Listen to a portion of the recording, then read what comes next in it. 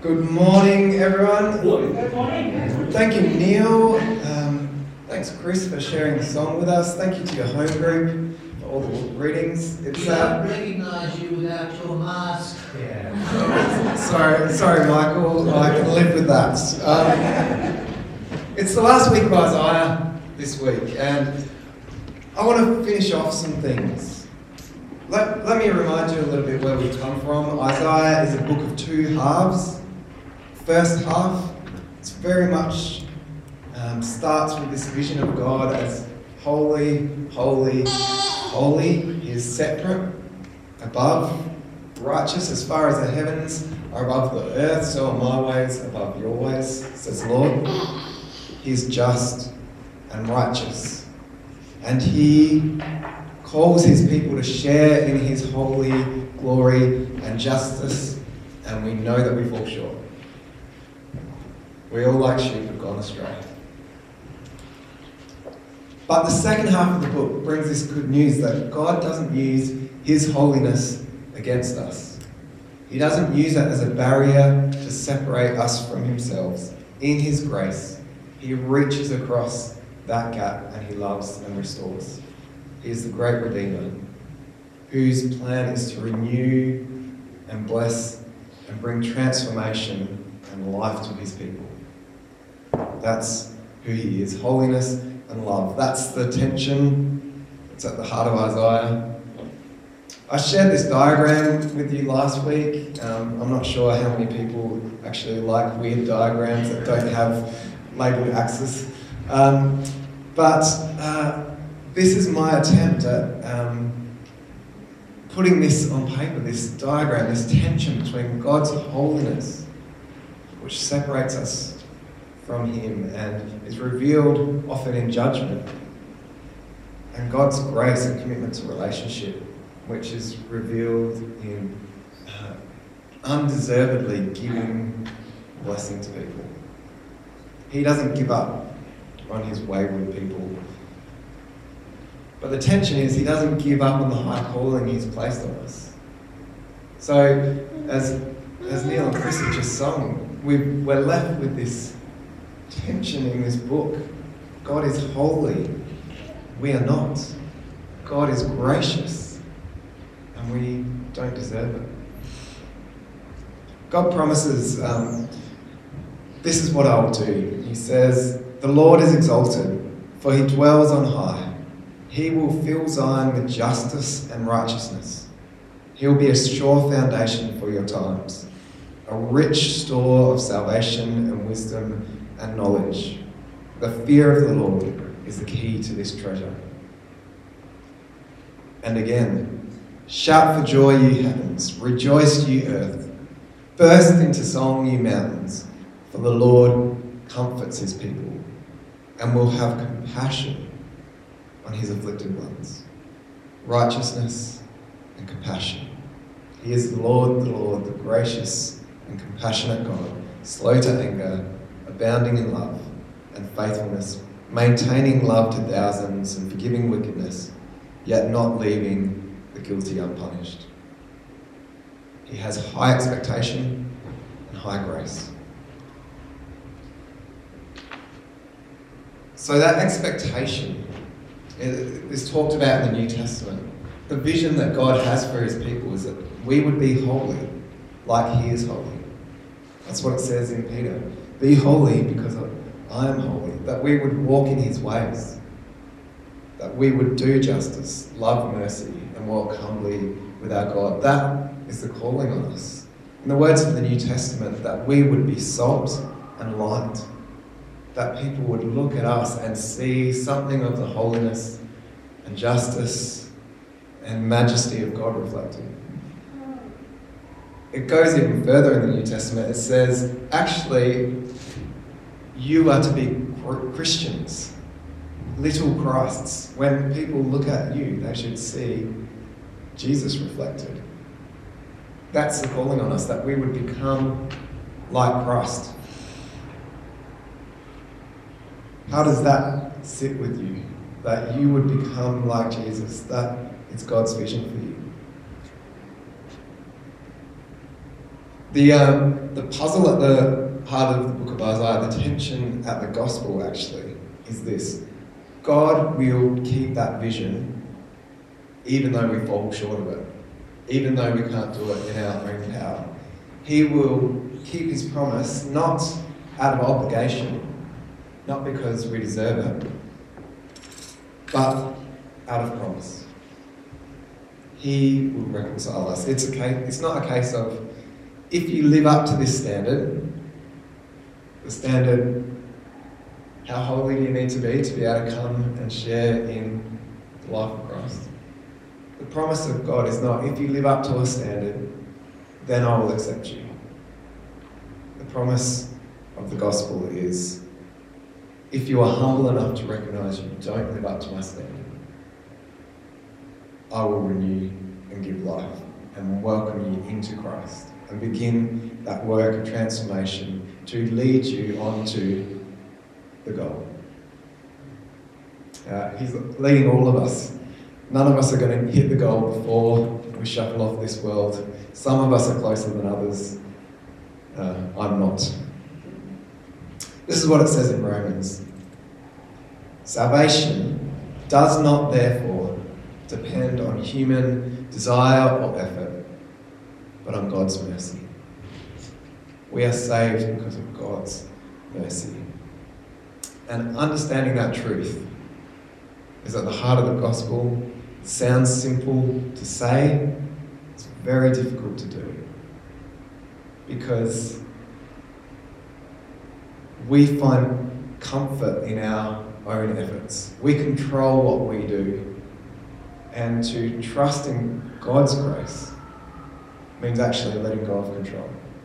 It means saying, it's not about me, it's about you, and I will put my faith in you, and I will trust in you. It's very hard when we have to release that control. It's much easier to depend on concrete things. God loves me because of the fact that I did this. It's like the Pharisee in the temple that Jesus told the parable of.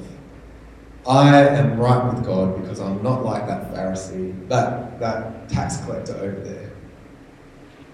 I give my tithes and I go to the temple and I do all the things that I should do according to the law. Therefore, God welcomes me. And all the tax collector could do in the story was get on his knees and plead to God, have mercy on me, a sinner. God, I don't deserve it. Have mercy on me. And the great irony that Jesus says is that the tax collector went home set right with God, while the Pharisee didn't. The one that trusted his own efforts fell short, and the one who trusted in God's grace and mercy was set free. That is the great and terrifying news of the gospel. It doesn't depend on us. Salvation depends on God's mercy. It is his work from beginning to end. And accepting that and putting our trust in God is at the heart of salvation. It's not about what we do, it's about what he has done in Jesus Christ. He's paid the price and set us free. In Christ, God was reconciling the world to himself. If we're willing to accept that truth, we actually have to accept that we are in need of God's salvation. That we are in need of his mercy. That we haven't hit the bar. And we need to humbly come and say, Lord, I put my trust in you. It's something that Isaiah was very critical of the nation of Israel because they were unwilling to do that. Isaiah 30 says, this is what the sovereign Lord, the Holy One of Israel says. In repentance and rest is your salvation. In quietness and trust is your strength. But you would have none of it. You said, no, we'll flee on horses. Therefore you will flee. You said, we'll ride off on swift horses. Therefore your pursuers will be swift. God offered his people salvation, but they said, no, actually, we're going to, in our own strength, save ourselves. we will put our trust in things other than your promises. We don't tend to put our trust in horses anymore, except on Melbourne Cup Day as a nation. But we do put our trust in metaphorical horses, other places where we think we will find strength and salvation. We do exactly the same thing. We look to anything other than God to offer us security and control and salvation. This is what it says in Psalms. I love this psalm. It hooks right into this idea of putting your trust in a horse. No king is saved by the size of his army. No warrior escapes by his great strength, which I take great comfort in. A horse is a vain hope for deliverance. Despite all its great strength, it cannot save. But the eyes of the Lord are on those who fear, on those whose hope is in his unfailing love, to deliver them from death and keep them alive in famine. We wait in hope for the Lord. He is our help and our shield. In him our hearts rejoice, for we trust in his holy name. May your unfailing love be with us, Lord, even as we put our hope in you. How good is that? This morning God may be doing a couple of things this morning. One of the things he may be doing is revealing to you something other than himself that you are putting your hope in. Where you think, if I do this or don't do that, then that will lead to salvation. God, that thing will deliver me. It may be a good thing. The Pharisee in the temple, it's a good thing to care about God's laws and want to live life well. But when that becomes your hope, you've replaced that outworking with the source. God is the source. He is our hope and strength. And the starting point for life in him is humility and confession to say, Lord, it is you alone who sets us free, and we put our trust in you. In repentance and rest is your salvation. In quietness and trust is your strength.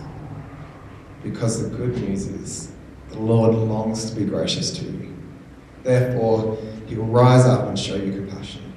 For the Lord is a God of justice. Blessed are all those who wait on him. People of Zion who live in Jerusalem, you will weep no more. How gracious he will be when you cry for help. As soon as he hears, he will answer you. God may be commanding you to repent this morning, to cry out to him, Lord, I need you. As soon as he hears, he will answer you. On the flip side to that, you may be down the other end of the spectrum. Strength may be the opposite to what you're feeling. It may be weakness and emptiness. And I know that there's many things in this world that can weigh us down. Especially at this time, people are nervous. There's a sense of the weakness that we have and the brokenness of this world. And sometimes that can get on top of you. Sometimes there are these times when we're painfully aware of all of our shortcomings and our lack, and that we have nothing, that we fall short. We spent some time in confession a couple of weeks ago. Maybe you found that time quite easy. That you found it very easy to say, here are all the places where I fall short and I am empty and I have nothing. And you didn't find it very easy to find many places where you're doing okay. You found it quite difficult to name your good qualities. If that's you, let me offer this invitation from God revealed in our passage this morning. You can come to God empty-handed. You can come broken. God longs to be gracious to you. You can wait on him. It says about Jesus. A bruised reed he will not break. A smouldering wick he will not snuff out. He will take us by the hand and lead us into life. He will turn mourning into dancing. He will heal and restore. In fact, he said, unless you come to me like a little child, you can never enter the kingdom of God. You can come to God empty-handed. And he will pour life and blessing into your hand, overflowing. Shout for joy, all you heavens. Rejoice, you earth. Burst into song, you mountains, for the Lord comforts his people and has compassion on his afflicted ones. You can come to God empty-handed. Maybe you particularly need to hear that promise this morning. I pray that the truth and the joy of it will sink into your soul, that you will trust that God is a gracious God who we can come to in all our weakness.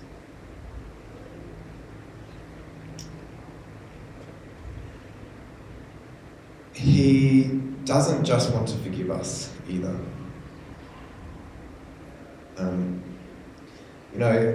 When you are aware of your emptiness, it's very hard to see very far ahead. I don't know if you've ever experienced that place. It's like being in a hole. You can't see anything around you. But God's plan for his people is not just to lift them out of the hole. It's actually to help them lift up their eyes and to give them a hope and a future. He says, I have plans for you. He doesn't just forgive us, he comes with the gift of the Holy Spirit and says, right, now that you are trusting in me, let's go. Here is the gift of the Holy Spirit. I want to pour my life into your life. I want to teach you my ways. I want to lead you along good paths for my name's sake, so that you can be that person that I created you to be. The Lord is exalted, for he dwells on high. He will fill Zion with justice and righteousness.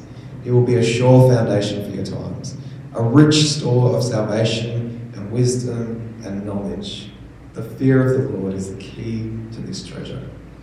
That's what we've been talking about, the fear of the Lord, this recognition that, God, I don't deserve to be before you as your child, but I trust that you call me and that you will go to work and you will give me wisdom and knowledge and restore your holiness in me. So that's the second promise that I want to share with you this morning. Number one, you can come to God empty-handed. There is nothing that you need to bring into God's presence for him to accept you, except a humble and trusting heart. But number two, God has a hope and a future for you. Whoever you are, you can come to God hopeful that he has not only dealt with your past, but he will give you a future. No matter your personality, your idiosyncrasies, the things about yourselves that frustrate yourself. If anyone's a human being, you probably know what I'm talking about. I have those things in my life and I'm like, why am I like this? Why do I do this? The news of the gospel is you are created in God's image. There is a good, pure, holy, life-giving way of being you. Not being someone else, being you. He's created you for a purpose and prepared good for you to do. And as you put your trust in him, he will teach you his ways and renew his image in you and lead you. That's the mystery of the gospel. It says you are in Christ. Not because of anything you have done, but because he has opened up the way. You are in Christ. You have clothed yourself with Christ. It's kind of that image of putting on your dad's dressing gown and slippers when you're a kid and dressing up. You've clothed yourself with Christ. And you're starting to learn how to fill those shoes and fill those clothes. the Spirit of God will be at work to teach you how to be a grown adult child of God. Not a little baby anymore, but a mature, whole human being who reflects God's glory, still in part, but is growing into that. Let me read to you as I finish up from the book of Peter. He lays this out in a really helpful way, better than I can say. So let me share with you the words of Peter. He said, "His divine power has given us everything we need for a godly life, through our knowledge of Him who called us by His own glory and goodness. Through these, He has given us His very great and precious promises, so that through them you may participate in the divine nature, having escaped the corruption in the world caused by evil desires. For this very reason, make every effort to add to your faith goodness, and to goodness knowledge, and to knowledge self-control, and to self-control perseverance, and to perseverance godliness, and to godliness mutual affection, and to mutual affection love. For if you possess these qualities in increasing measure, they will keep you from being ineffective and unproductive in your knowledge of the Lord Jesus Christ. But whoever doesn't have them is nearsighted and blind, forgetting that they've been cleansed from their past sins. Therefore, my brothers and sisters, make every effort to confirm your calling and election. For if you do these things, you will never stumble, and you will receive a rich welcome into the eternal kingdom of our Lord and Saviour, Jesus Christ." God has saved us for a reason. He didn't save us because we were holy. He saved us so that He could teach us how to be holy. He hasn't given up on His plan, that we would bear His image. And in Christ, He's made a way for us to come back to Him, be reconciled. And in Christ and through the Holy Spirit, He is teaching us and renewing His image in us. He'll keep at it. So partner with Him. Join in that mission. Go out in confidence that there is a holy way of being you.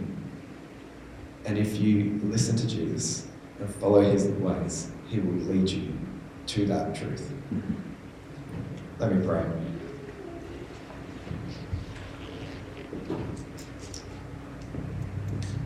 Heavenly Father, we thank You for the words that we've heard this morning, for the Bible reading, for the song.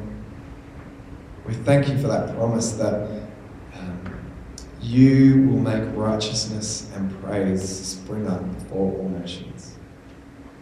Lord, we thank You that this promise, this life, this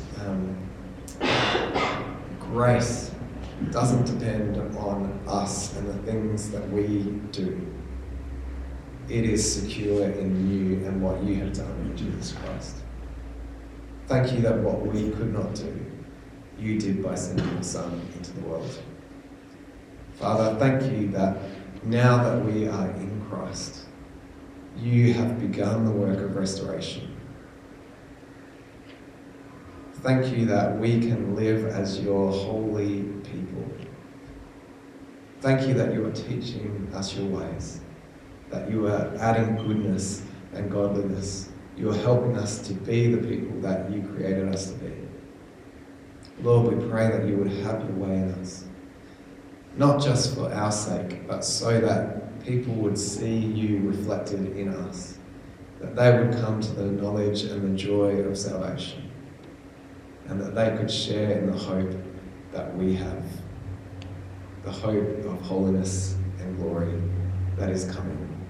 So we thank You for this reminder. We thank You for this truth.